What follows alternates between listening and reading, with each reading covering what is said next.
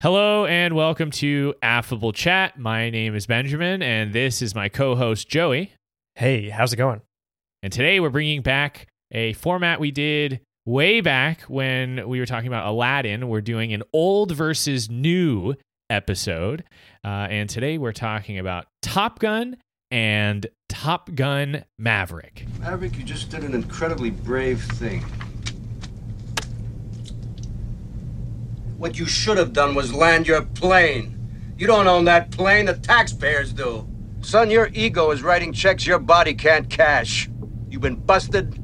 You lost your qualifications as section leader 3 times. Put in hack twice by me. With a history of high-speed passes over 5 air-controlled towers and 1 admiral's daughter. Penny Benjamin. And you, asshole, you're lucky to be here. Thank you, sir. And let's not bullshit, Maverick. Your family name ain't the best in the Navy. You need to be doing it better and cleaner than the other guy. Now, what is it with you? Just want to serve my country, be the best fighter pilot in Navy, sir. Don't screw around with me, Maverick. You're a hell of an instinctive pilot. Maybe too good. I'd like to bust your butt, but I can't. I got another problem here. I gotta send somebody from this squadron to Miramar. I gotta do something here. I still can't believe it. I gotta give you your dream shot. I'm gonna send you up against the best. You 2 characters are going to Top Gun. For 5 weeks, you're gonna fly against the best fighter pilots in the world. You were number 2, Cougar was number 1. Cougar lost it, turned in his wings. You guys are number 1. But you remember one thing. You screw up just this much, you'll be flying a cargo plane full of rubber dog shit out of Hong Kong. Yes, sir. That is all. You can tell me about the mix some other time. Gentlemen. Good luck, gentlemen. Thank you, sir. Thank you. These are military recruitment action thrillers. Top Gun was directed by Tony Scott and Top Gun Maverick was directed by Joseph Kosinski. The cast includes Ethan Hunt, Andy Dufresne, Witness Rachel, Inspector William Armstrong, Gay Perry, David Drumlin, Don Draper, Andrew Neiman, and Marion Silver. I watched both of these movies on Amazon. Joey, how did you watch them? I watched them on YouTube. It's, I'm waiting for these to be on some sort of streaming service. Everybody I've talked to that didn't see Top Gun in the theaters is still waiting so they can see it somewhere. That's right. I'm sure it'll be somewhere before too long. Written in the sky.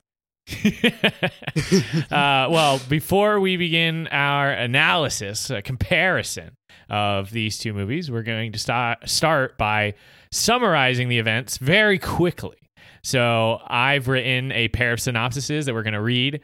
I'll read Top Gun 1, and then you'll read Top Gun 2 or Top Gun Maverick. So here we go with the synopsis for Top Gun 1.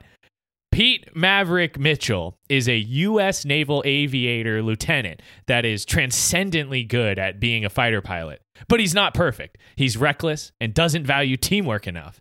His dad was also a pilot that died under classified circumstances, and this gives Maverick daddy issues. He is selected to attend Top Gun, a training program for the best of the best naval pilots.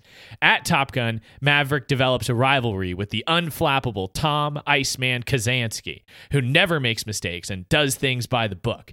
Maverick is so good at flying planes that he catches the eye of Dr. Charlotte Charlie Blackwood, and the two start dating.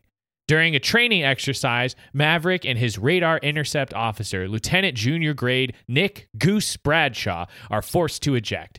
But Goose is killed when his head slams against the jettisoned aircraft canopy.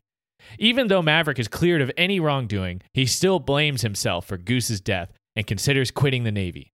However, a chat with Chief Instructor Commander Mike Viper Metcalf helps Maverick overcome his daddy issues and begins his process of regaining confidence. He graduates from Top Gun and is deployed immediately to a conflict where he teams up with Iceman and some other Top Gun grads to shoot down some real bad guys. They are successful, and Iceman tells Maverick he can be his wingman anytime. Maverick throws Goose's dog tags overboard and returns to Top Gun as an instructor. Now, 30 years have passed since the events of the first Top Gun, and now Pete Maverick Mitchell is a test pilot. He makes an experimental airplane go faster than Mach 10 in order to delay the Dark Star scramjet program from getting shut down in favor of funding drone projects. Maverick gets chewed out for insubordination and is told that the era of crewed fighter aircraft will end soon. Maverick is then sent to instruct Top Gun graduates to help them complete a nearly impossible mission to destroy an unsanctioned uranium enrichment plant. Maverick totally dominates all the other Top Gun grads in training exercises, proving he's still the best. One of the Top Gun grads is Bradley Rooster Bradshaw, son of the late Nick Goose Bradshaw. Rooster has a bad relationship with Maverick because Maverick has interfered with his career, but it is later revealed that Maverick did this to honor the wishes of Rooster's late mother, who did not want her son to fly. On top of this, we find out that Tom Iceman Kazansky is now an admiral and commander of the U.S. Pacific Fleet and has been using his power and influence to protect Maverick from being grounded for insubordination, which he is consistently doing. But now, Iceman has throat cancer and dies. With his protector gone, Maverick is removed from the mission, and the Navy decides to go with a different strategy that will likely get all the pilots killed. Maverick proves his method is better by actually doing it in an unauthorized training exercise. As a result, Maverick is made the team leader, and he's allowed to select his team for the mission. One of the pilots he chooses is Rooster. The mission is a success, but during their escape, Maverick sacrifices himself to save Rooster. Maverick ejects and lands behind enemy lines. He's about to be killed by a helicopter, but is saved by a Rooster at the last minute, before Rooster is also shot down. The two of them sneak onto an enemy base and steal one of the planes from Top Gun 1 and are barely able to escape from enemy airspace using crafty maneuvering and getting some help from Rooster's rival, the self-assured Lieutenant Jake Hangman Saracen. At the end of the movie, Maverick flies into the sunset with his new bartender, GF. There you have it. Both Top Guns summarized for you eloquently, if I do say so myself. I agree. So we're going to go section by section, kind of comparing various aspects of each movie to each other and kind of using that as our jumping off point for discussion. So we'll start with the story. Joey, give me your opinions on the differences and the similarities between these stories. I'm really torn between these two movies. I was really thinking about this, talking to my parents, talking to other people I know about this movie, trying to figure out exactly what it was that didn't really jive for me, what it was that worked and what didn't work. It required a lot of attention, I think. The original Top Gun is very self-contained. It knows what it's trying to do and does that very well. It's not complicated. It's not profound. The deepest thing about it is that it's a Navy recruitment tool. It is serious. It is straightforward, and it hits all the marks. Cool guys doing cool things. It's a movie that feels nice to watch. I was transported by it. I think I got an idea of why people love it so much and why it holds such a special place in people's hearts. I was thinking about this. I was thinking about Die Hard when I was watching this movie, because when I was watching Die Hard, the first one for this podcast, it didn't really stand out to me. You know, it was just it felt like kind of a generic action movie in a lot of ways. I think it's been overshadowed by better movies since it came out. So I didn't. You're really talking about understand, Die Hard, right? Yes, I didn't really understand why Die Hard was so beloved. You know, as I watched the sequels, I started to like the original a lot more, but. This one, I really did feel like I got the vibe, I think. Even though it didn't come out, when I was a young kid, and even though I didn't watch it obsessively like a lot of other people have, especially people in my generation whose parents love this movie, I still watching it critically, watching it now, I really felt something, and I feel like I could understand why people felt attached to this movie. And I think I'm gonna kind of skip ahead here for a second, but I think the reason why is because Top Gun is the ultimate American anime. Yes, dude, that's exactly where my mind went when I first saw this. This is the pilot anime where we've got the main character is like, I'll be the best pilot, Here, I got a quote for you. Ice, that bogey's still behind you. I'm maneuvering for a shot. Stay with him, man. Stay with him. Take the shot. Nail him. Shit, Ice. I can't get a tone. Shoot, Maverick! I can't get him off my tail! Maverick, we're hit again! Okay. All systems are functioning, we're okay. Ice.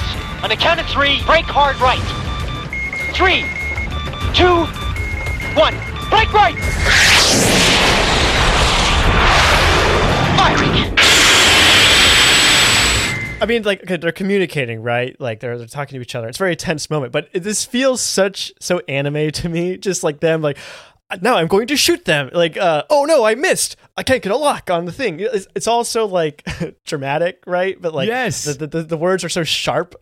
Well, especially because you have kind of like your main character who is like, for no other reason than he's the chosen one, being the best at the thing that defines your social standing in this world, which is how good of a pilot you are. And all of the things that are all your emotions and like kind of the things that make up your personality and who you are reflected in the way that you fly, and you also overcome your emotional difficulties via some sort of engagement in the sky. It's right. Awesome. I totally agree with what you're saying, is that like some movies, if you don't see them when they came out, it's difficult to kind of capture that essence and understand why it was such a huge hit. I felt like Top Gun retains that. When I sat down to watch this movie, I mean, we'll get into it. I do think some parts of this movie are completely ridiculous, but I couldn't help myself but become thrilled by the just what this movie is. It's badass, and it still has that. Top Gun 1 still has that feeling, I'm it's easy to get into it just for the sake of how badass it is. Oh yeah, and like one other anime trope I want to point out is that they're at a freaking school for a specific thing. They're all dressed up in their uniforms and everything. It's so funny. Well, also you kind of have these one-dimensional characters. Like, as much as I love Iceman, he's so one-dimensional, which makes sense. Like, he has to be the rival, and of course you have to have a fucking rival if it's going to be an anime. And there's always those montages and stuff of them like flying or doing whatever. It's so cheesy. Oh gosh, yes, no, it's so funny. Yeah, I completely. I think we're on the exact same page here. So, but let's talk about the sequel for a second. So, the sequel, Top Gun Maverick, does something unusual because it's been so long since the first one. It can't simply build off the lore and bring in something bigger to the table.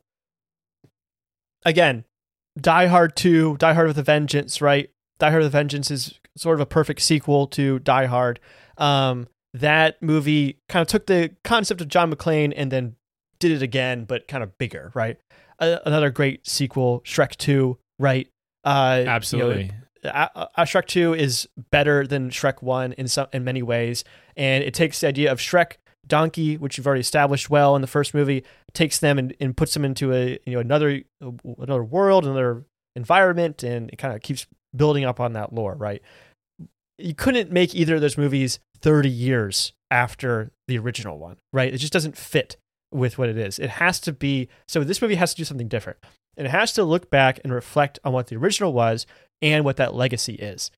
I feel like this has to be addressed in some way, even if it's just kind of tongue in cheek. There's no way they can just ignore that and be like, oh, this is just happening later. It has to be a reflection on the legacy of this movie that is so well known and so well beloved.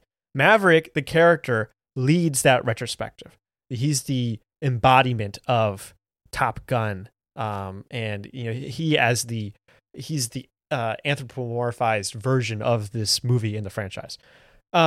And he leads that retrospective. But instead of being a straightforward, just cool dudes doing cool things like the first one is, this movie's tone and purpose is completely different. It feels completely like a completely different movie, and it accomplishes completely different things. And honestly, I struggled with this, but I really do think this is what I want from a sequel like this. It's the same, but different. It takes elements from the original and remixes them, gives them different context, and then it tells a different kind of story. Jurassic World, Independence Day Resurgence, Bad Boys for Life, or whatever that freaking movie's called, even Star Wars, not able to do this. We're attempting to do this, and we're not able to. They honestly never even had to try, right? And they just ended up telling the same story over and over again with diminishing results every time without ever really realizing what they were doing or why they were doing it. I think my biggest hurdle for Top Gun Maverick was actually admitting that it might be good. Something like this has never worked before for me. And it's always felt cheap. It's always felt stupid. But this one actually makes it work. I totally agree. They're so aware of what the original is, and it's almost like they took the same skeleton but put new flesh on it, and that helps us love the things that we loved about the first one, but gives the new movie its own purpose, and it justifies its own existence. Which is super. I mean, that's honestly why that's the biggest problem with sequels. Is a lot of times you're saying, who asked for this? Why do I even have this? This seems like a blatant cash grab. And I'll be honest, when they announced that Top Gun Maverick was coming out, my cynical ass was over here saying, yeah, obviously this is a cash grab. And there's no way that this is going to be it's going to be like every other sequel. But this one, it's different. It really is different. So I think I want to focus on the beginning and the climax of both these movies because they're kind of inverted for me, pun intended. Wow. I was hooked from the very beginning with the original Top Gun. Maverick flying Cougar back in after a close call, right, was so tense. I was on the edge of my seat. I'd seen Top Gun before, but I think I saw it in like 6th grade or something, and it never really resonated with me. And I did not remember what happened at the beginning. So I was half expecting him to crash into the aircraft carrier, and I did not know. Especially because he's wobbling like crazy. They definitely do that camera trick where he's not under control, and then it cut to him actually landing. Yeah. Up until that moment where he lands, I'm not sure he's going to crash or not. Yeah. And I feel like that tension really hooked me. And I don't think the movie ever brought it quite back to that level again. Not even at the climax, but it sold me up to that point. When they actually had to do the for-real mission and take out enemy planes, I just completely lost what was happening. It's so confusing. It's such a mess to discern which planes are which and who's behind who and what's even going on. It's so confusing. And obviously, if you're in a dogfight or something like this, probably you could tell. But from a movie-going perspective, I have no idea what's happening. And I understand there's a lot of technical limits, right? I think the way these movies are shot is also very notable, which I'll talk about in a minute. But it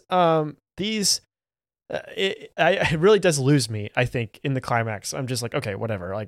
We'll just skip to the end to see what happens, I guess. And every time Maverick says, "Oh, splash one" or whatever, he gets a kill or whatever. I can follow along with that, but as far as the maneuvering and everything, it's completely lost to me. It's not clear. I feel the complete opposite for Top Gun Maverick. The experimental plane that Maverick was flying was super cool looking, but I was so relieved that wasn't important to the plot. I felt like the situation was so contrived, and it didn't fit at all about what I knew about Maverick. So, okay, here's the thing, right? He has to fly the plane at Mach 9. But the program will be shut down unless he flies it at Mach 10.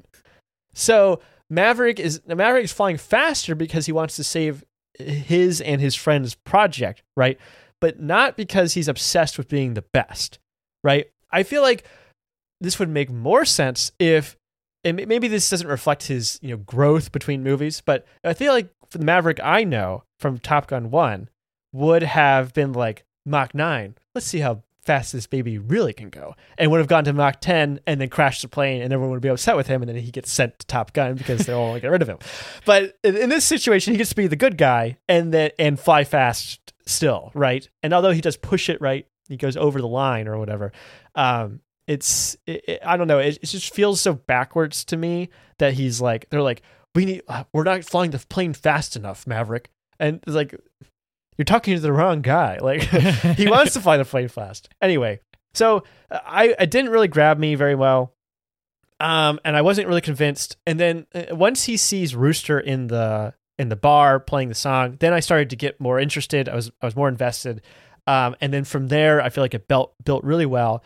And I think the climax for Top Gun Maverick is truly amazing.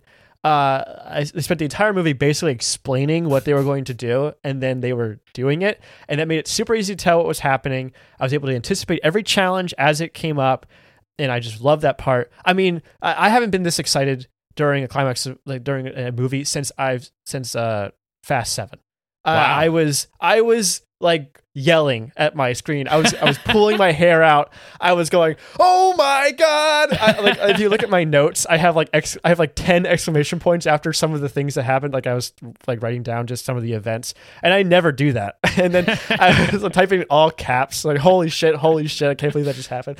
So I was so excited, I guess. And yeah, again, like Top Gun 1, I feel like got me in the beginning, didn't really live on that. Top Gun Maverick didn't really get me in the beginning, and then it did deliver at the very end. Okay, so kind of in response to that, I totally agree with you that the scene with Cougar, it's so tense and it instantly elevates this movie because you feel the stakes. Everything after that for me felt so much more meaningful because every time you get in an airplane, especially because they're not even like really at war. I mean, there's enemy aircraft, but they didn't even shoot each other. That was bizarre to me. I was like, they're not going to shoot each other down. They're just going to like kind of tease each other and then fly away. And so every time they got in the planes after that felt life or death, especially having Goose die again in a training exercise. It's like, this is some real shit. And that for me paid off in the climax when you're like, okay, now it is real. Now everybody is actually going to be shooting guns and trying to kill each other. I agree that you kind of can't tell what's going on, but I still want to give Top Gun 1 credit for what it was able to do for the time period. I was blown away by just how immersive it was. And for the most part, I feel like Top Gun Maverick is able to kind of follow that same structure. I agree. I did not care at all about going Mach 10. Now, also, let's talk about another thing. The whole point of going Mach 10 and like risking it and destroying that plane was to try to get their project from being defunded, which would mean funding going to drone operations. And we've got this, the classic Top Gun commanding officer who's chewing out Maverick. He's like, one day, like soon, these airplanes aren't going to even need pilots. We're going to like it in like. Why is that a bad thing? Like, I know that Maverick wants to keep flying, but like, oh no, we're not going to have people die in training exercises anymore. Darn, like it seemed like such a weird thing. And I do believe there's a certain amount of like metaphor there, but in the moment I'm like, what are you arguing about here? It's like, oh no, like now when a plane crashes, no one dies. Like, darn. But to get back to the point, I felt like by following that same formula, Top Gun Maverick, it like paid off in the same way. Where although I didn't feel like Top Gun Maverick established that same high stakes at the same way that like it not even this definitely not the same way, but not to the same degree as Top Gun 1. Again, like I said, I felt like after Cougar, it's like it's life or death up here every single time. And Maverick, there's like, good morning, pilots. I just flew right between you and like definitely could have crashed into you and killed all of us. But instead, I'm just like, hee, time to get started. Or the thing where he's like inverted in front of Rooster and they go into like a death spiral where it's like, again, they indicate that was dangerous and they both could have died. It's like a game of chicken, essentially. But also, what the hell are you doing? Like, I know Maverick is like reckless, but that seemed more like it was reckless in the sense of like he was messing around as opposed to like, this is really going to kill people for a stupid reason. So, but to get to my point, I feel like the same thing. All of the final scene being quote unquote real action or like an actual life or death mission paid off big time. And I love the climax. Okay, so let's talk about our two Mavericks that we've got. We got Top Gun's Maverick and Top Gun Maverick's Maverick, and they're both very different. But the evolution from one to the other feels natural and it's very interesting to examine. Instead of being the reckless and emotional hotshot from the original, this older Maverick is deliberate, haunted, and struggles with the weight of responsibility. He is still willing to push as far and hard as he can, but it's for different reasons. And he feels like he has more to lose, and that makes him uncertain. There's this quote that really stuck with me, which I'm going to play for you right now. Parameters of this mission call for something they have never encountered. Okay, something you have less than 3 weeks to teach them how to fight as a team and how to strike the target. And how to come home. And how to come home, sir. I'm going to say this over and over again. Tom Cruise is such an incredible actor. This like change in perspective for Maverick, where he cares so deeply about the safety of these pilots, right? Because he's so haunted still by what he felt like was his mistake during Goose's death, which, let's be clear, was his mistake. Even though he was cleared of all wrongdoing, he was being reckless in that moment. It was very clear. I really do like this change. I like that they focus on this so heavily, because I think it gives a lot of weight to Maverick. It makes him makes the weight of the situation really feel heavy, and like he's taking it seriously, and therefore you, the audience, are taking it seriously. It's a change that really makes sense, I think, for Maverick. As Goose's death has haunted him throughout his life, he's trying to learn from the mistake and keep others from recklessly making the exact same one.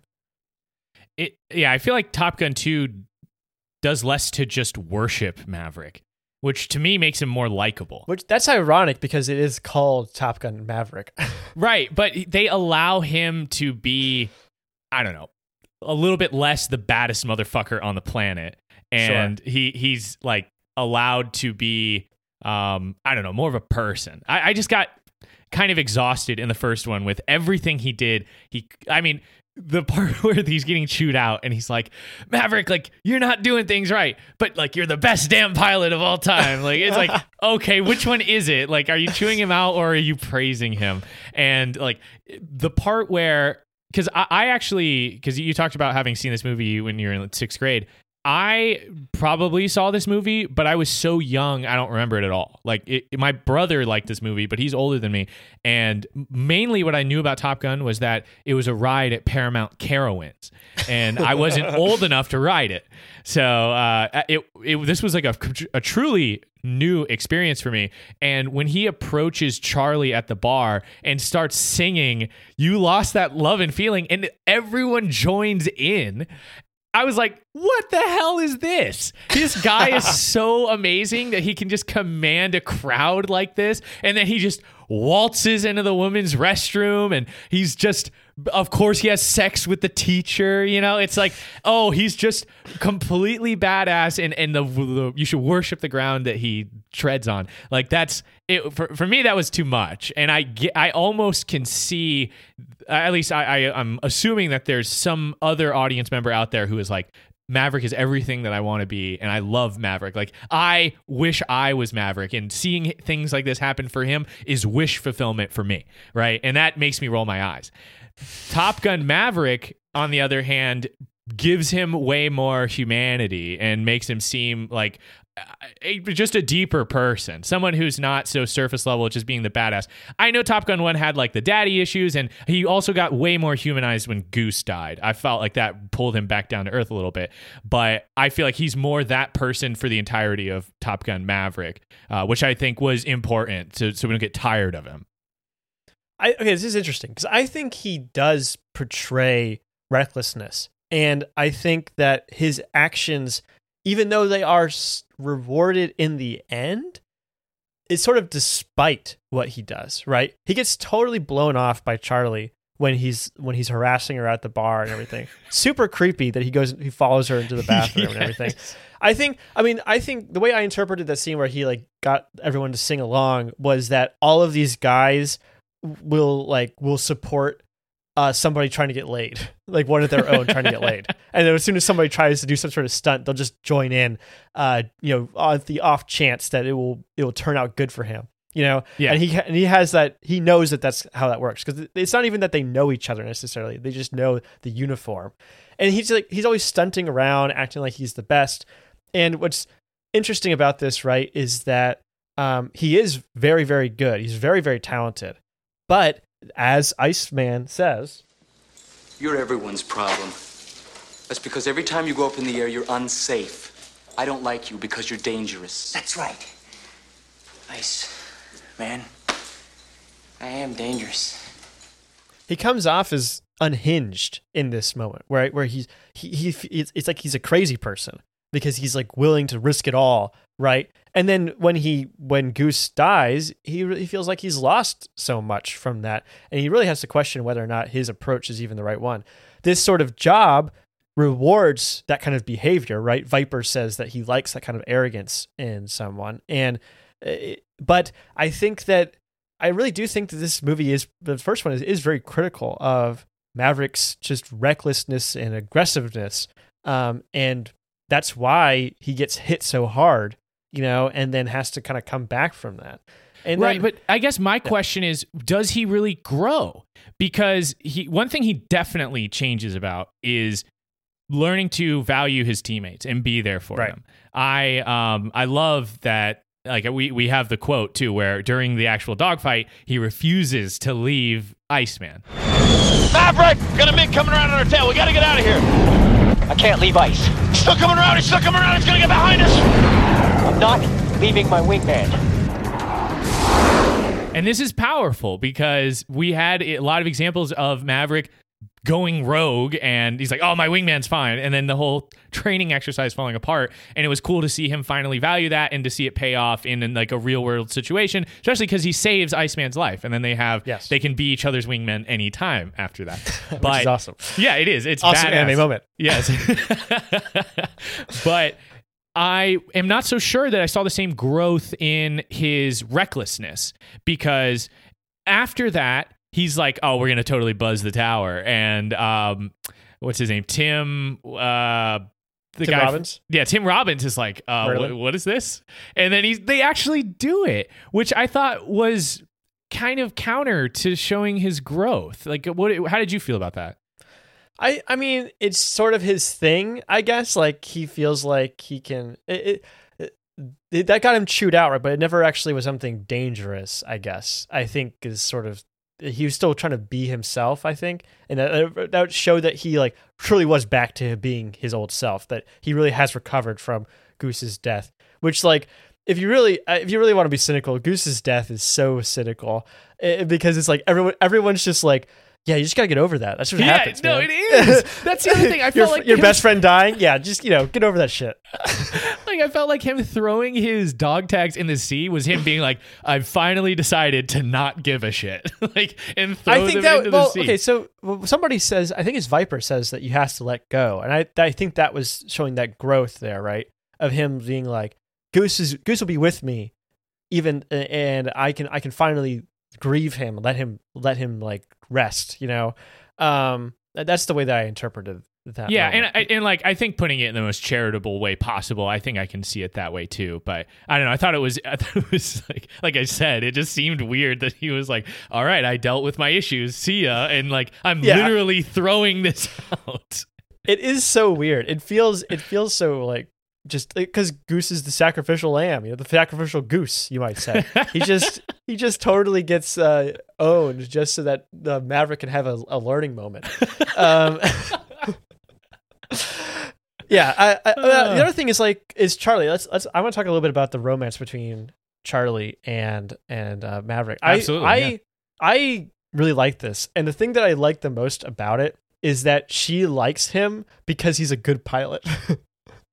It's not even like he goes up to her, right? He's like he's hitting on her and everything, totally making all these assumptions and, doing all these, making all these moves, saying all these lines, and does not want to hear anything about it.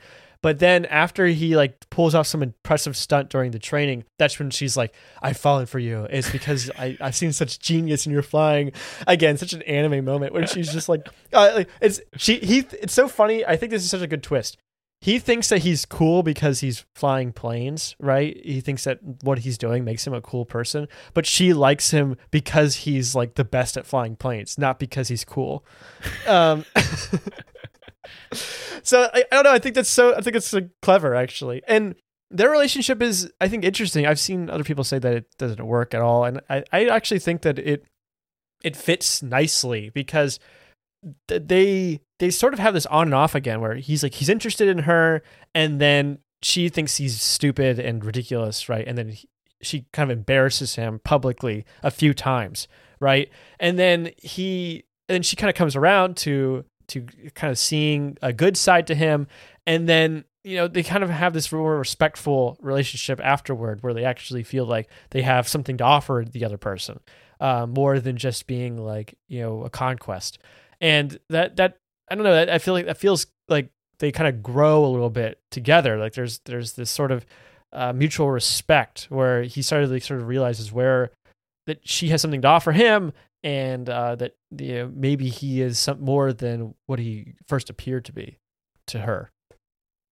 Dang, you got a lot more out of the relationship than I did. I was super cynical on this, and I'm not saying that you're wrong, but like going along with the whole like Maverick is the ultimate badass. Like, of course, he's going to have the rare experience that sets him apart from his peers, having gone toe to toe with actual MiGs in the aircraft that they didn't have the right intelligence about, and then he's able to like bed her and like be like so. And again, it's like he's so good at flying that it like literally makes her panties drop. It's like okay, that's awesome, I guess.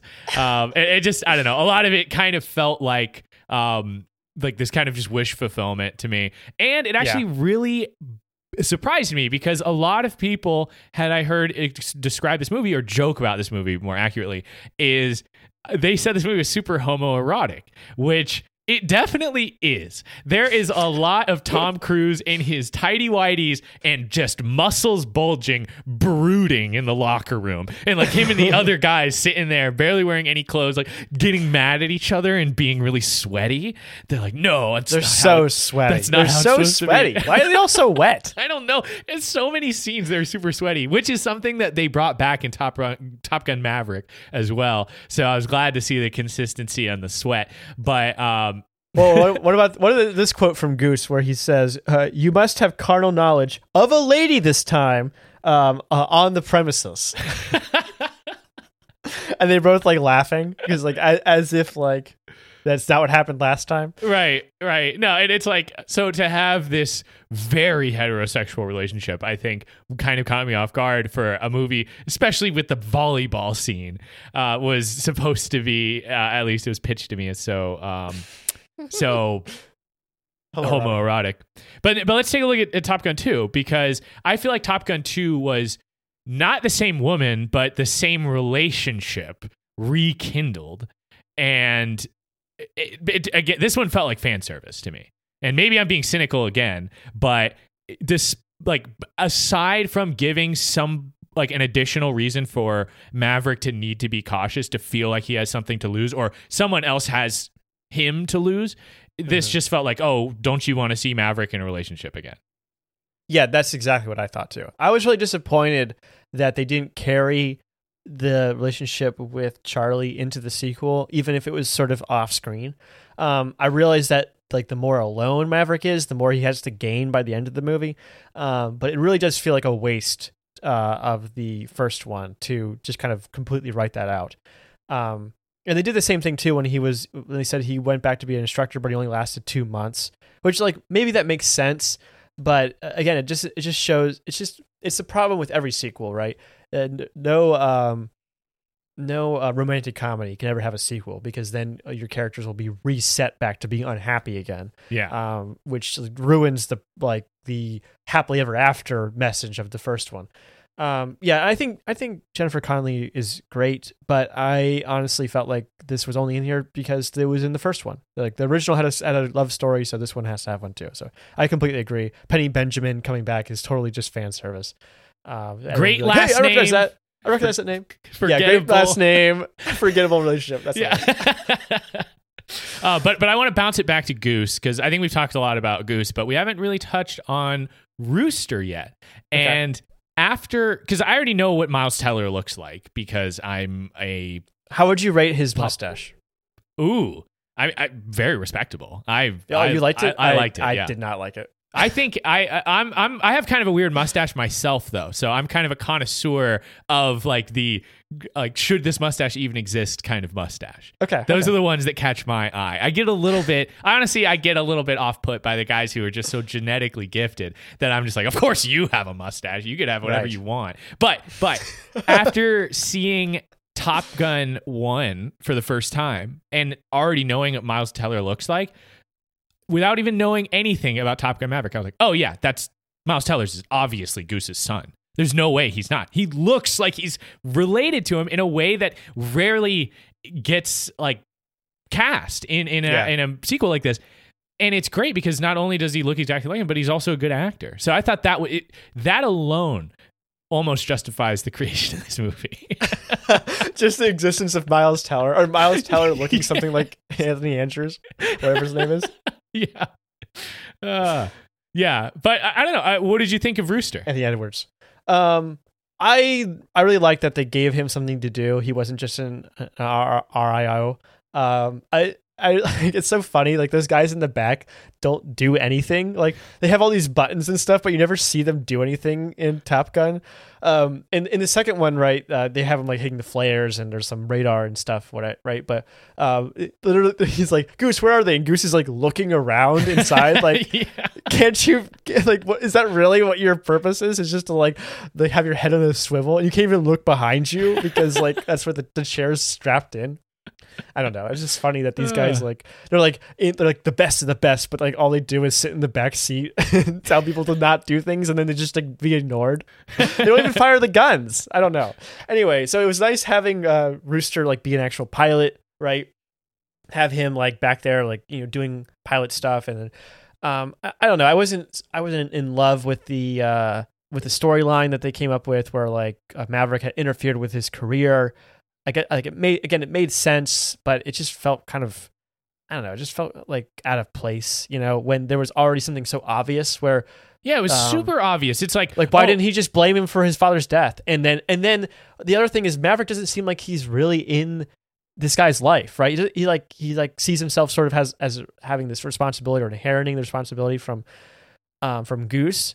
But like he's not like they're not like on good terms, you know what I mean? So like if he really felt like he was stepping up to be like the father figure, then they would have already hashed this out a long time ago, and then this action that he had taken would have clearly been done out of love instead of out of some sort of spite or something, which is what Rooster feels like it's made out of, right? But totally. Rooster feels like Maverick pulled his papers for the Air Force Academy to fuck with him instead of to protect him, which it obviously was. Like as soon as they mentioned anything of that, I was like, yeah, well, obviously Maverick is going to stop him from being a pilot because he doesn't want him to end up like his dad. And it's like treated as this reveal later on when he's like getting like strictly not sexually explicit with Penny Benjamin. He's just laying down and chatting.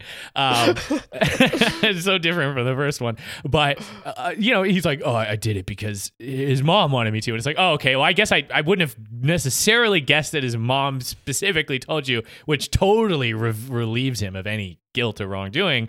But obviously he's doing it to protect him. Like the fact that Rooster takes that as like just Maverick being a dick is I think it's a little bit contrived. And like, why doesn't he just blame him for his father's death? Yeah. Right? It's right there. I don't know why they have to invent this other thing that's happened, right? It feels like that would be something that someone might be bitter about for a long time. Yeah, with good reason. It just makes sense. Yeah.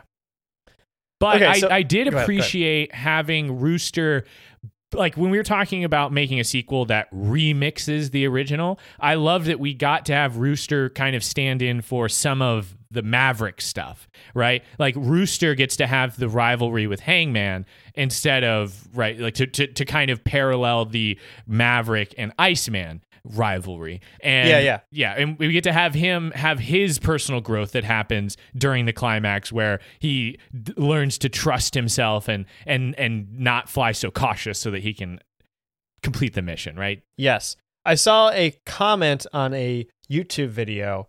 The YouTube video is from someone called Film Speak, and the video is called "Why Top Gun Maverick is Perfect," a video essay. Oh, I want to watch that. It was interesting. Someone in the comments said that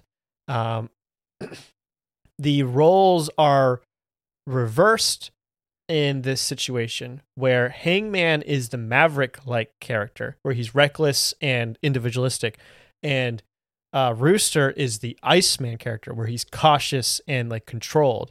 And Hangman's more of an antagonist, whereas Rooster is more of a protagonist, which is switched from the original.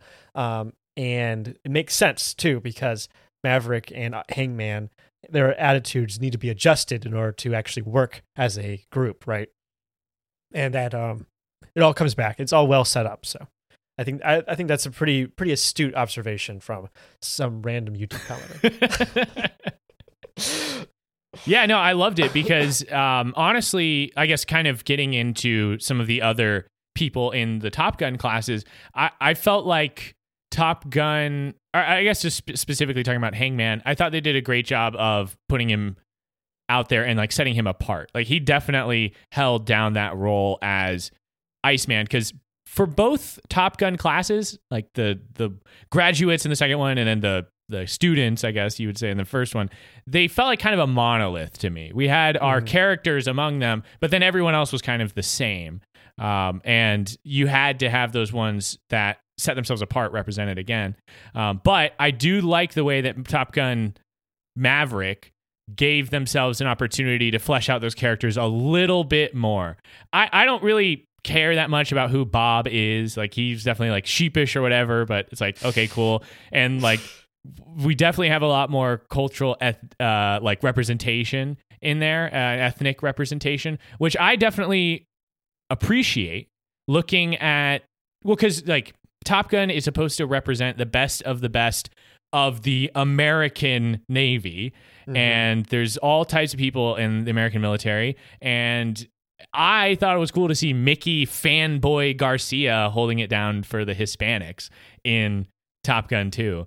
Although he does fuck up his laser during the mission and would have let the whole team down if Rooster wasn't a good shot. So I don't know if I appreciate that representation, but I did think that when you're making a movie that's going to be 30 minutes longer than the original, you have an opportunity to give time to characters like that in the spotlight. And I guess, I don't know, that was like a pretty good improvement, I guess.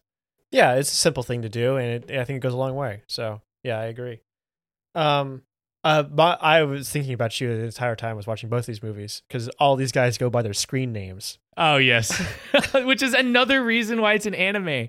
Because they all have their superhero names. What would your call sign be if you had to come up with one? Oh my gosh, you're putting me on the spot here. No, I got mine, obviously. Really? What's yours? Dragon. Oh, okay, that's pretty good. The thing is, I'm wondering how they avoid repeats. I think you could have repeats, but they would have to be spread out, over the course of time. The guy who had the name first would have to be dead. No, it just had to be it has to be maybe 2 years or something between, Well, I mean, they call guys who have been who are way above commanding officers who've been in the military for a long time. Like you couldn't have another Viper come through, right? Yeah, maybe they're retired, hurricane names. Oh, okay. Yeah. I don't know. I honestly have no idea. I'll go with Paprika. Paprika. There's no way that's taken. I really did. I liked how each one was a little different. Like the descriptions on the helmets were different. Hangman's, for example, was missing the A's, as if he was playing a game of Hangman. I thought that was pretty cool. Oh, I didn't notice that. That's awesome. Yeah, their helmets did look badass. I love that stuff. And it just adds to kind of the myth of how badass these pilots are. Because he's not, what was it, Pete Mitchell. He's Maverick. Right. Which also, is that where the term being a Maverick kind of comes from? I culturally? Think Maverick is not a made up word, right? It's something that people... I think it's maybe popularized by Top Gun, but I think Maverick has always been around. Got it. I think I was thinking the whole time, I got to remember Pete Mitchell. That's a really good movie trivia question. What's Tom Cruise's real name in Top Gun? Right. But yeah, and on top of that, I felt like there's not really a big difference between generally kind of the ensemble cast behind like the main characters. Our commanding officers in both movies are kind of just guys who do it by the book and get frustrated when Maverick doesn't do it by the book. Having John Hamm in this movie was cool. It was like a big star name, but you didn't need him. This role did not call on John Hamm to reach the heights that we know he's capable of. It was more of like a gratuitous inclusion. Generic short-haired white guy. Right. Exactly. That's what you need. Yeah. Who's not Tom Cruise. Right. Emphasis on short when you talk about Tom Cruise, though. Very funny. Did you notice that he looks so much shorter than Miles Teller in Top Gun Maverick?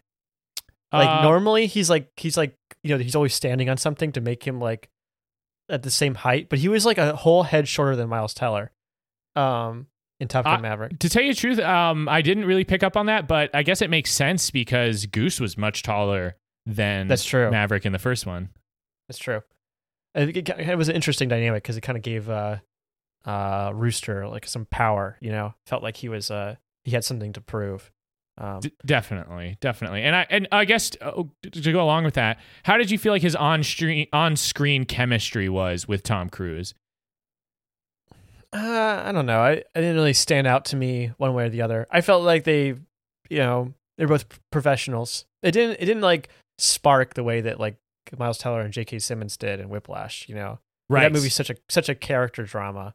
It's so heavily based on the performances, where this is really focused on Tom Cruise's performance in the action more than anything else. Yeah, well, the like ending scene, which I kind of feel a lot of ways about the climax of this movie. I thought it was good, but the part where they sneak onto the base and steal that plane did feel a little bit like the like modern day action movie where they're like, okay, that just happened kind of thing. It definitely was. I was thinking that when they were in the plane.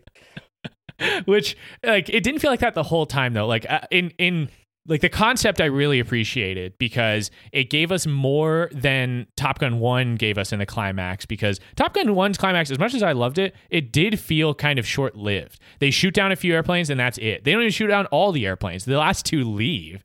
Right. But in this one, they have like a real sacrifice, and then they have an impossible situation they have to get out of, and the way they solve it is by getting in one of the airplanes from Top Gun 1. What a fun idea. And so we get to have that fan service, but it's also for a good reason and gives us the most climactic portion of the climax, which is fighting airplanes that are much better than the one that they're in.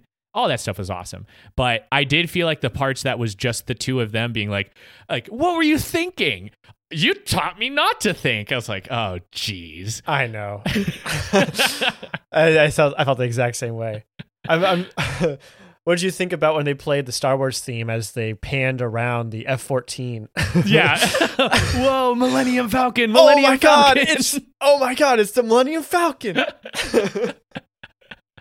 Yeah, but I do, as much as I love to point that out and to take like dunk on Maverick for the gratuitous fan service and like being just like some of the other modern sequels we have, for the most part it avoids that, which I think we have to give it a big credit for. Like you were saying at the beginning, this is a different type of sequel. But let's continue our conversation with going over some of the music. Wait, before we get there, I really want to talk about Tom Cruise for a moment. Okay, go ahead. Okay, so as I mentioned, I watched this video from this guy named Film Speak on YouTube. It's called "Why Top Gun Maverick is Perfect." I'll send you the link so you can put it in the description here. Absolutely. And he brought up this really interesting point, which I've sort of expanded on myself here, which is that Maverick is also an analog for Tom Cruise and his movie career. Instead of moving on and up the ladder to a more administrative role, he's still the protagonist, still making incredible action movies, and still pushing the envelope. It's almost like Maverick says is true for Tom Cruise as well. I'm where I belong, sir. It's where he belongs. But there's another implication here too, and I think Top Gun Maverick is signaling the death of the movie blockbuster. In Top Gun Maverick is still the best pilot. He was the best, and he's still the best. This next generation doesn't hold a candle to him. They can't keep up with him. If Maverick is symbolically Tom Cruise, then aren't they also saying that there is no new actor out there that is able to touch him. He is an A-list star, but where is the next generation of A-list stars? I actually read several articles that say streaming and super franchises like Star Wars and the MCU are killing the idea of the movie star. And I have a quote from Anthony Mackie, who plays Falcon in the MCU. Business has gone to, like, there are no movie stars anymore. Like, Anthony Mackie isn't a movie star. The Falcon is a movie star. And that's what's weird. It used to be with Tom Cruise and Will Smith and Stallone and Schwarzenegger. When you went to the movies, you went to go see the Stallone movie. You went to go see the Schwarzenegger movie. Now you go see X-Men. So the evolution of the superhero has meant the death of the movie star. And that's the fear now, because you're now making movies for 16-year-olds and China. And that's it. You think of some of your favorite movies growing up, those movies wouldn't get made today. What do you think about that? I think it's true to a certain degree. I do think that the super series or like the endless sequels, cinematic universes that we see constantly put out these days has kind of absorbed a little bit of that. And I think it's interesting to think about what people you would consider to be like the current era versus the past era, because one counterexample I can definitely think of is The Rock. I mean, even though The Rock is in a lot of like franchises, quote unquote, like Jumanji or, he's now a Black Adam, I still feel like a lot of people go see The Rock because he's The Rock versus I don't know that many Jungle Cruise stands who went to see Jungle Cruise and they're like, oh, it happens to have The Rock in it. That one was a The Rock movie, and that's why you went to go see it. Or at least if you did go see, I didn't go see it. But I didn't see it either. But I think maybe it's a dying breed. I think, yeah, I would probably like tend to agree with Anthony Mackie here. But I still think there are people who still stand out there who are still alive from that era. Yeah, I think still alive is the key word here, because The Rock and a few others were, I think, I read this really interesting article from Complex.com. I read like 4 of them, but Complex's one was the best one. They mention that all of the kind of A-list stars, the ones like The Rock that are still like selling movie tickets based on their name alone, basically, are all older. They're like average age is 53 or something like that. And that's that sort of shows that like the next generation isn't really stepping into that role as much. And I think it's really interesting to examine this, because first of all, I don't know if it's really true or not, because we haven't really had that opportunity as much. The pandemic has totally disrupted the movie going experience. The cinema going experience is completely changed now. And to justify your movie being made in this kind of way is really difficult, much more difficult than I think it used to be.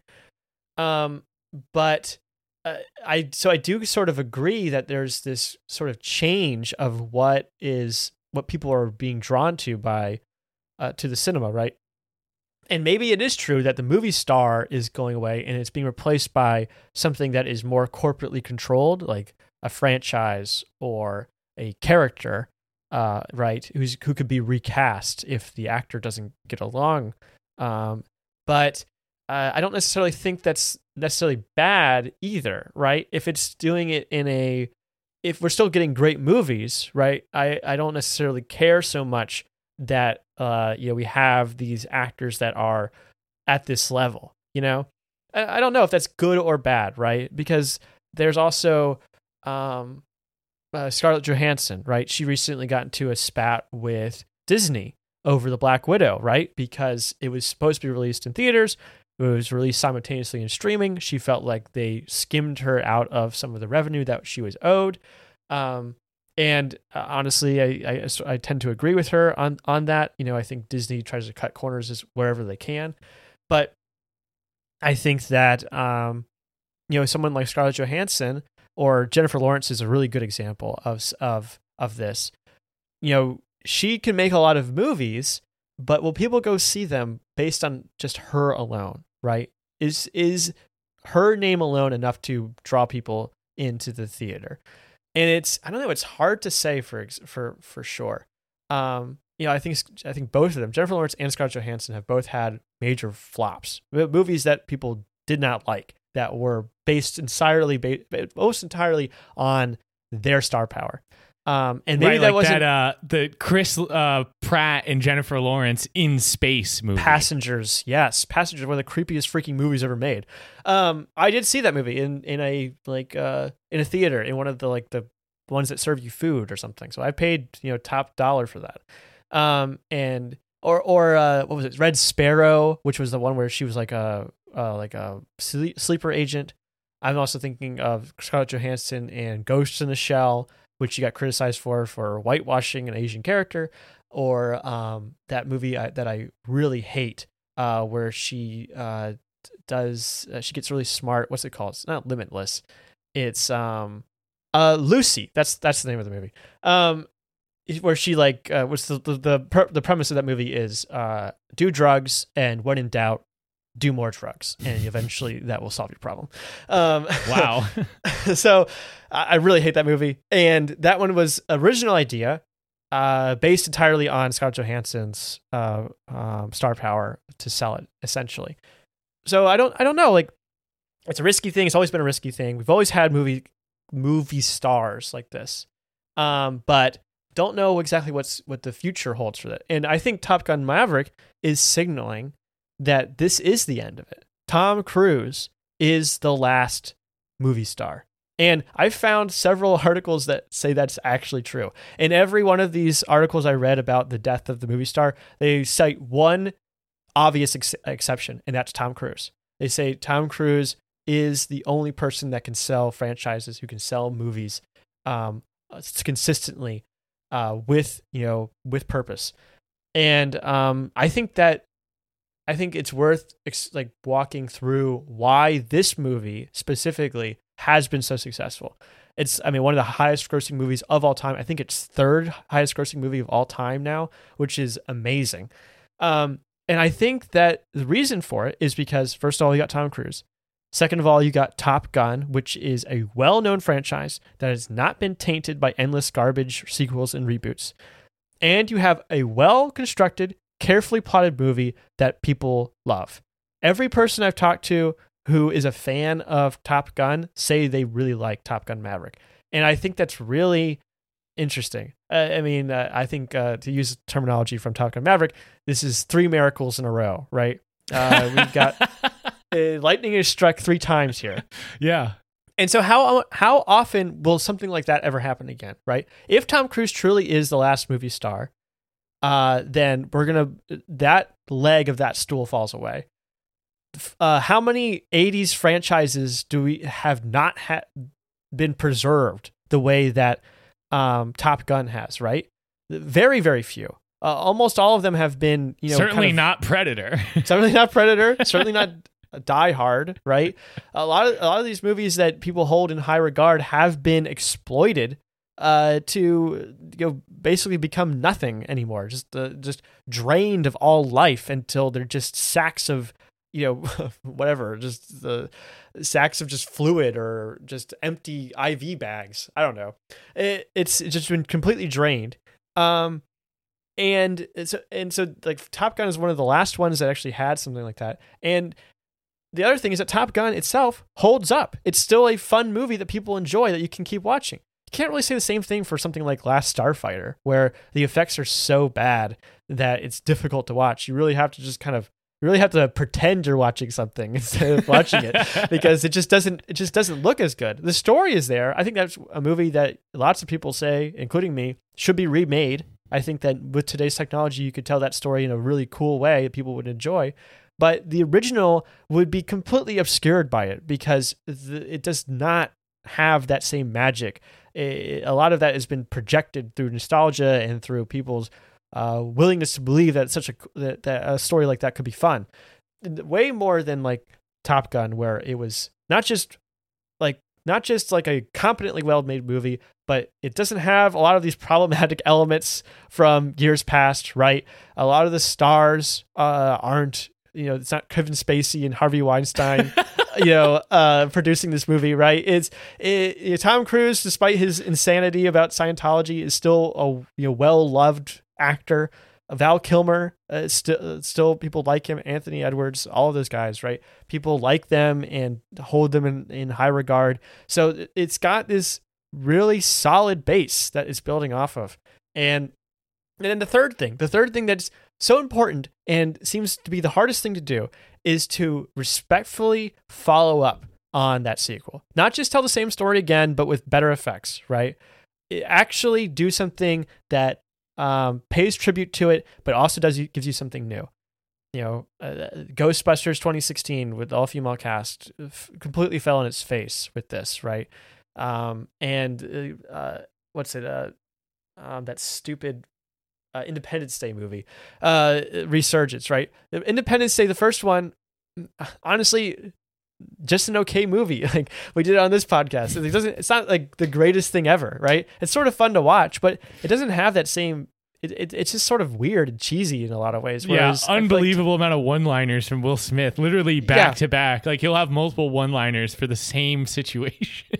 And then, but like I feel like Top Gun doesn't really have that. Doesn't fall into those pitfalls, right? It's something that honestly feels like you could still watch today and then have something nice to follow up on it. And it really does feel like it's encapsulated in this kind of almost like amber, without being tainted by other things around it. So again, like how often will something like this ever happen again, right? If this is what's required for you to break into that top spot, if you're not an MCU movie, is I don't know. It's gonna take a few miracles at least. I agree. I think there's like when you think about different characters or different stars who become the character that they play, where what is it? How do you say his name? Ralph Fiennes or Ralph? Ralph Fiennes, I think. Ralph Fiennes, who plays Voldemort. Every time I see him in something else, it's like, oh, there's Voldemort, And it's like, it's not that I recognize the actor, is I recognize his most prominent character. And I think if you get to the point where maybe you have played enough iconic characters that you kind of transcend all of them, like you become the culmination of all of them, maybe there's a potential future where some actor could do that and reach that point. But it seems like it's harder and harder to get to that position. Yeah. And it's also just talking about in relative terms, because I, at this point, have become a Florence Pugh stan, where Florence Pugh being in a movie is now enough reason for me to at least get my attention and make me consider seeing it. I do think it's hard to say I'm going to watch every single thing she's in because she's pretty active, but I do think that her name alone is a really good selling point because I think she's such a good actor. I think she's a movie star. I mean, we said as much in our series about her, but it's difficult to get a good opinion of the entire landscape because you have to try to summarize everybody's opinions. But yeah, it does feel like that kind of thing plays a smaller part. And maybe that's just the ecosystem we exist in today. And I think getting back to like, what is the point of having this conversation? Is that better or worse? I don't know. Because I think we criticized a little bit of Chris Tucker during our Chris Tucker series that it's like Chris Tucker plays Chris Tucker in his movies, which I love, but I also see that as like different from being a good actor. So I don't think it's necessarily a problem that that big time movies don't have this one central selling point being that they're starring an A-lister. That's not necessarily good or bad to me. Yeah, but how do you get someone to watch something? This is the key. This is the eternal problem, right? And I think it's actually from Martin Scorsese, who or someone. I think it was him. Not entirely sure, but again, this is a complex article. They say like it's a chicken and the egg problem, right? Audiences don't know what they want, but you can rely on one thing, both the studio and the audience can rely on one thing, and that's known quantities, right? If you know what this thing is, you know this guy, you know the franchise, then you're more willing to see it. You're less willing to take a risk on something because the truth is everyone knows almost everything's shit. So like it's hard to like justify that, right? And so the more known things you have, right? The more, known quantities are involved in something, the more willingness you will have to see it. And studios know that. But studios, in order to actually build into the future, will have to make some sort of bridge or start making new things with new people and establishing them as those stars. But if all you're doing is casting a new actor in that, that's sort of a low barrier for entry for your audience, for your audience to be like, I think I'm going to like this movie because I like that guy. Where you can tell, launch a new franchise or tell a new story, but all you're doing is using an actor, and the actor can, in theory, be anybody, right? So I see that appeal, right? And it's hard to know like where we're heading with this, and what will happen next. I just hope that people will continue to push the envelope, continue to experiment, because I think those experiments are often rewarded, but it's hard to justify. It's hard to know for sure.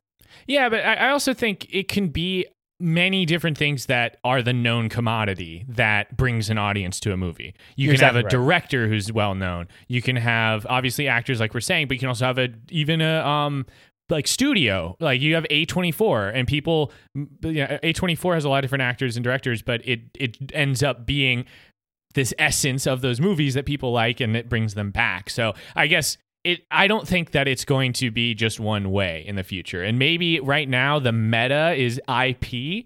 And I think we can agree that is exhausting and counterproductive a lot of the times when it's like, okay, we're making another Doctor Strange movie because you went and saw the first two. But I don't know. I guess I still have hope out there that there will be things that break through that are for other reasons besides I already know the characters in this story. Yeah, and I think there's no reason to doubt that won't happen.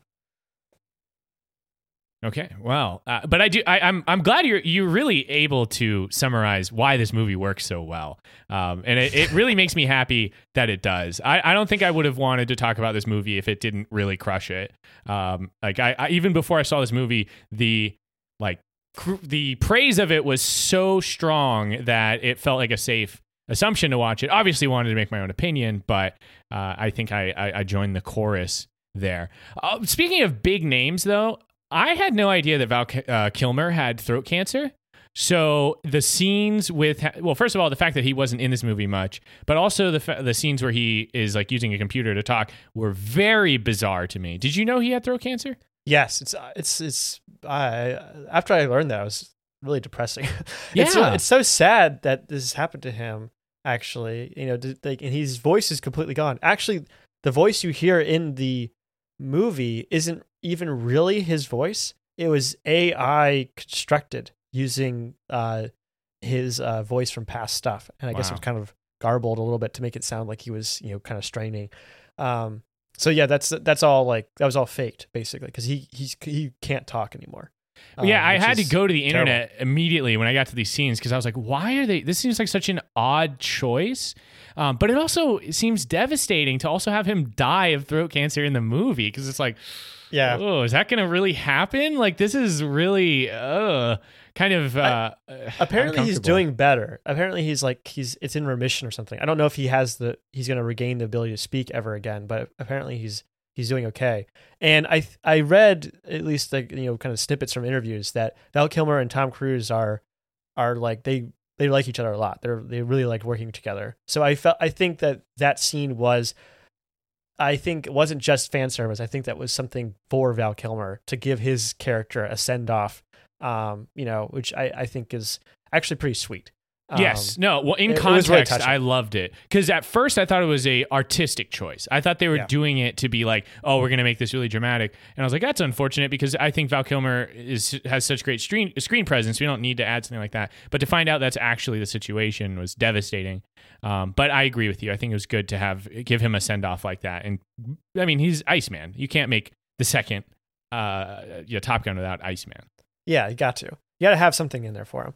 And oh my gosh, I'm so impressed with Tom Cruise when in both of these movies when he has to be upset when his friend dies, like when he's in the when he learns about Goose dying and stuff, and he's talking to his wife, and his wife says he loved flying with you, and like you could, it's just amazing. Like it's not like a necessarily subtle change, right? But it's him like fighting back those tears and being unable to, right? And he's just sort of, you can see the emotion on his face where he really feels it.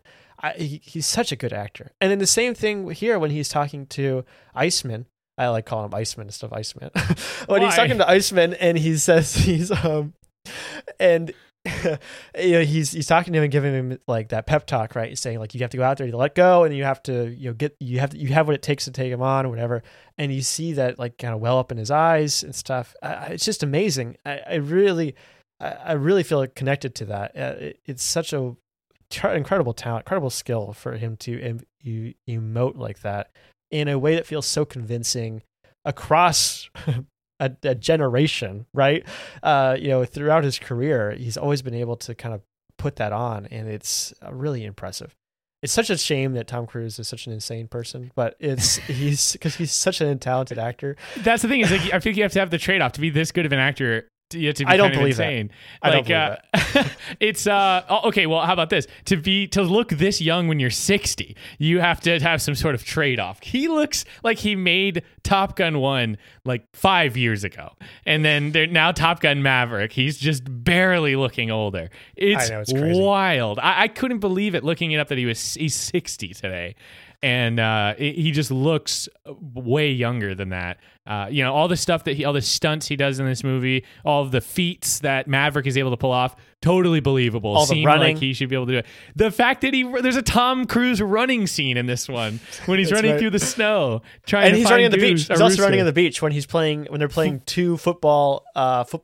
Yes. Okay. So I guess Two-ball that's football. a good segue to talking about I mean, there's not much to compare here, but we had to point out that they brought back the volleyball scene. But much like a lot of other aspects of this movie, it's the same thing. It's the same skeleton, but with different flesh. It's, saucy, shirtless, a lot of skin, a lot of sweat, beach sport, I guess, but instead it was dogfight football, which initially I was like, 2 footballs? You idiots don't know how football works? You don't recognize there's not 2 footballs? I was like, what's going on? Like, I was like, at first they put the 2 footballs next to each other. I'm like, and then they're both throwing them, and then everyone's celebrating. I'm like, hold on a second, hold on. There's 2 footballs. That's not right. And everyone's cheering, like nobody's upset. It's like, hold on, what's going on here? It's just some sort of participation football where everybody gets to score. But then when they addressed it and also called it dogfight football, and they're like, it's better. It's offense and defense at the same time. I'm like, all right, it's badass. I agree. This is awesome. You can have it. Don't even explain it further than that because then you'll ruin it. Good enough. I appreciate this. So, I don't know. I thought that was just it kind of typifies what this movie does right. It does the same thing again, but gives it its own modern spin, which I definitely appreciated. Okay, so let's just quickly touch on the music because I don't know about you, but even though the music from Top Gun 1 is iconic, it is repetitive to the point where it's based. It almost like feels like parody. Like they're making fun of the audience for not knowing what emotion to like feel at a certain given time. So they're like, oh, we'll play the music for the we'll play the sexy music, the boom boom boom boom boom boom boom boom. And it's like, okay, you're supposed to know they're doing something romantic, and then whenever something good happens, they're like,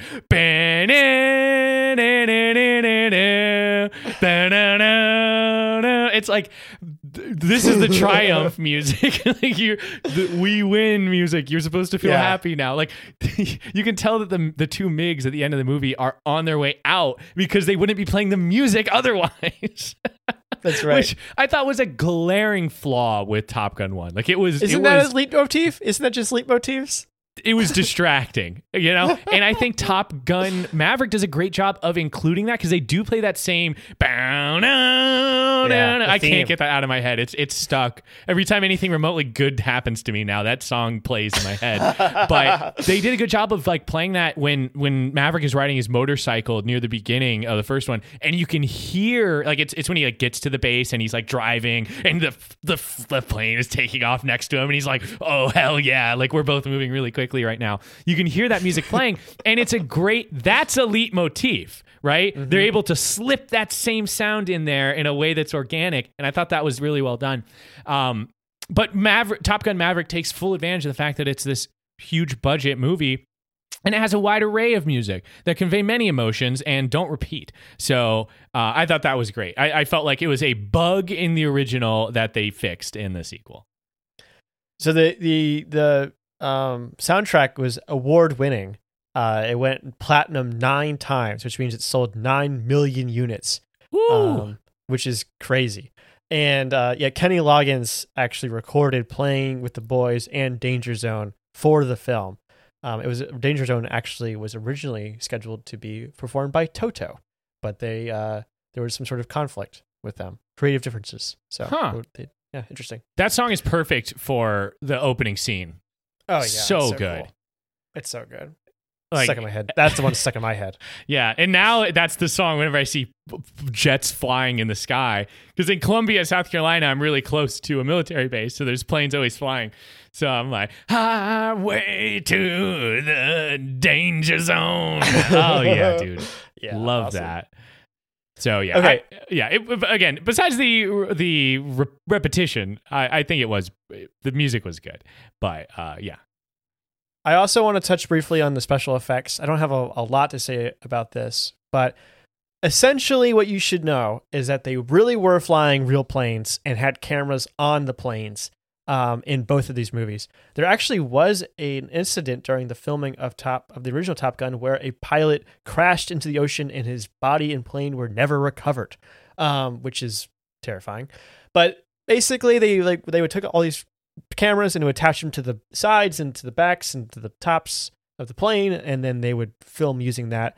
And I actually saw something on Core Digital's channel a few weeks ago where to get sort of this shake effect, like they were going really fast or something, they actually just attached a drill with a weight on the end of it and taped it to the camera and then turned the drill on, and it gave a shake. Which is how they simulated that effect, because a lot of stuff was also filmed on the ground, right? And they just would superimpose it onto the sky. In Top Gun Maverick, they were flying in the planes, and they would sit in 2-seater planes, and the actors would sit behind the actual pilots and pretend that they were flying, which is how they did a lot of their stunts. So those actors really are feeling the G-force and the movement of the plane and inverting themselves. Really, it's actually happening. So it's pretty cool. There's this amazing story where Tony Scott was on the aircraft carrier, the USS Enterprise, which is the setting of the opening part of Top Gun, the original. And he wanted this scene of the planes landing or taking off with the sunset in the back. And they had already started turning the ship in order to get back to wherever they wanted to go. And the captain said that, redirecting this thing, or if they missed this turn, it would cost them $25,000. So Tony Scott wrote him a check for $25,000 and handed it to him and said, turn it back so he could film for another 5 minutes. Pretty amazing. Yeah, I saw that too. And apparently the check bounced. Of course it did. Dude, no, I had I guess I have no idea. But when I researched how they filmed these movies, it's absolutely amazing. It makes it that much more badass that the actors are actually in the sky feeling those G-forces and, getting they're getting real shots of this guy. It all looks amazing, especially the first one, because you just think how far back that was. It must have been that much more difficult. And then, I mean, Top Gun Maverick takes full advantage of the fact that it's a modern film and it looks amazing. So all together, I feel like the special effects knock it out of the park. I will say that the original Top Gun, I read that the missile launch, that like where the missile actually comes off of the airplane, they only could film 2 of those actually happening. So they filmed 2 missiles actually being launched from different angles and used them multiple times in the movie. Like every time you see a missile being launched, it's the same shot, which I thought was hilarious. Again, something you would see in a parody. Where I don't know if you've seen the G.I. Joe episode of Community, but it's like where they use the same animation multiple times. Yes, so to save exactly. money. That's kind of what they did. But what's interesting is I think it was like Homeland Defense or something else. Like the U.S. government was involved in the filming of this movie, obviously, because they were using military equipment, but they actually had to do an investigation of Top Gun, like of the movie after, because they thought that they had launched more missiles than they were allowed to, because they did such a good job of disguising it in the movie, that they went and they like audited them to make sure that they weren't illegally shooting off missiles that they weren't allowed to do. Apparently they didn't do it. Like the military didn't find them having done anything against the rules. But well, it works well because it's not something you really notice. It's well cut. Yeah, I mean, even the planes flying and stuff, there's only a couple of shots of that. I think there's maybe 4 shots of that, and it's like reversed or put upside down or something. So yeah, it's very clever, but it makes it really hard to tell what's going on. But it's an impressive feat, and Top Gun Maverick improves on that like 10 times. And some of those shots of the planes flying are truly amazing. Something I'm going to remember for a long time. Yeah, especially that like Gen 5 airplane that does basically like a drift in midair and like just stops and turns around. That was mind-blowing. So cool. Okay, well, I think we've hashed it out on a number of attributes of these 2 movies, so it's time to come to a consensus. Joey, should this sequel have been made? Despite all of my cynicism and everything I know about movies, yes, the answer is yes.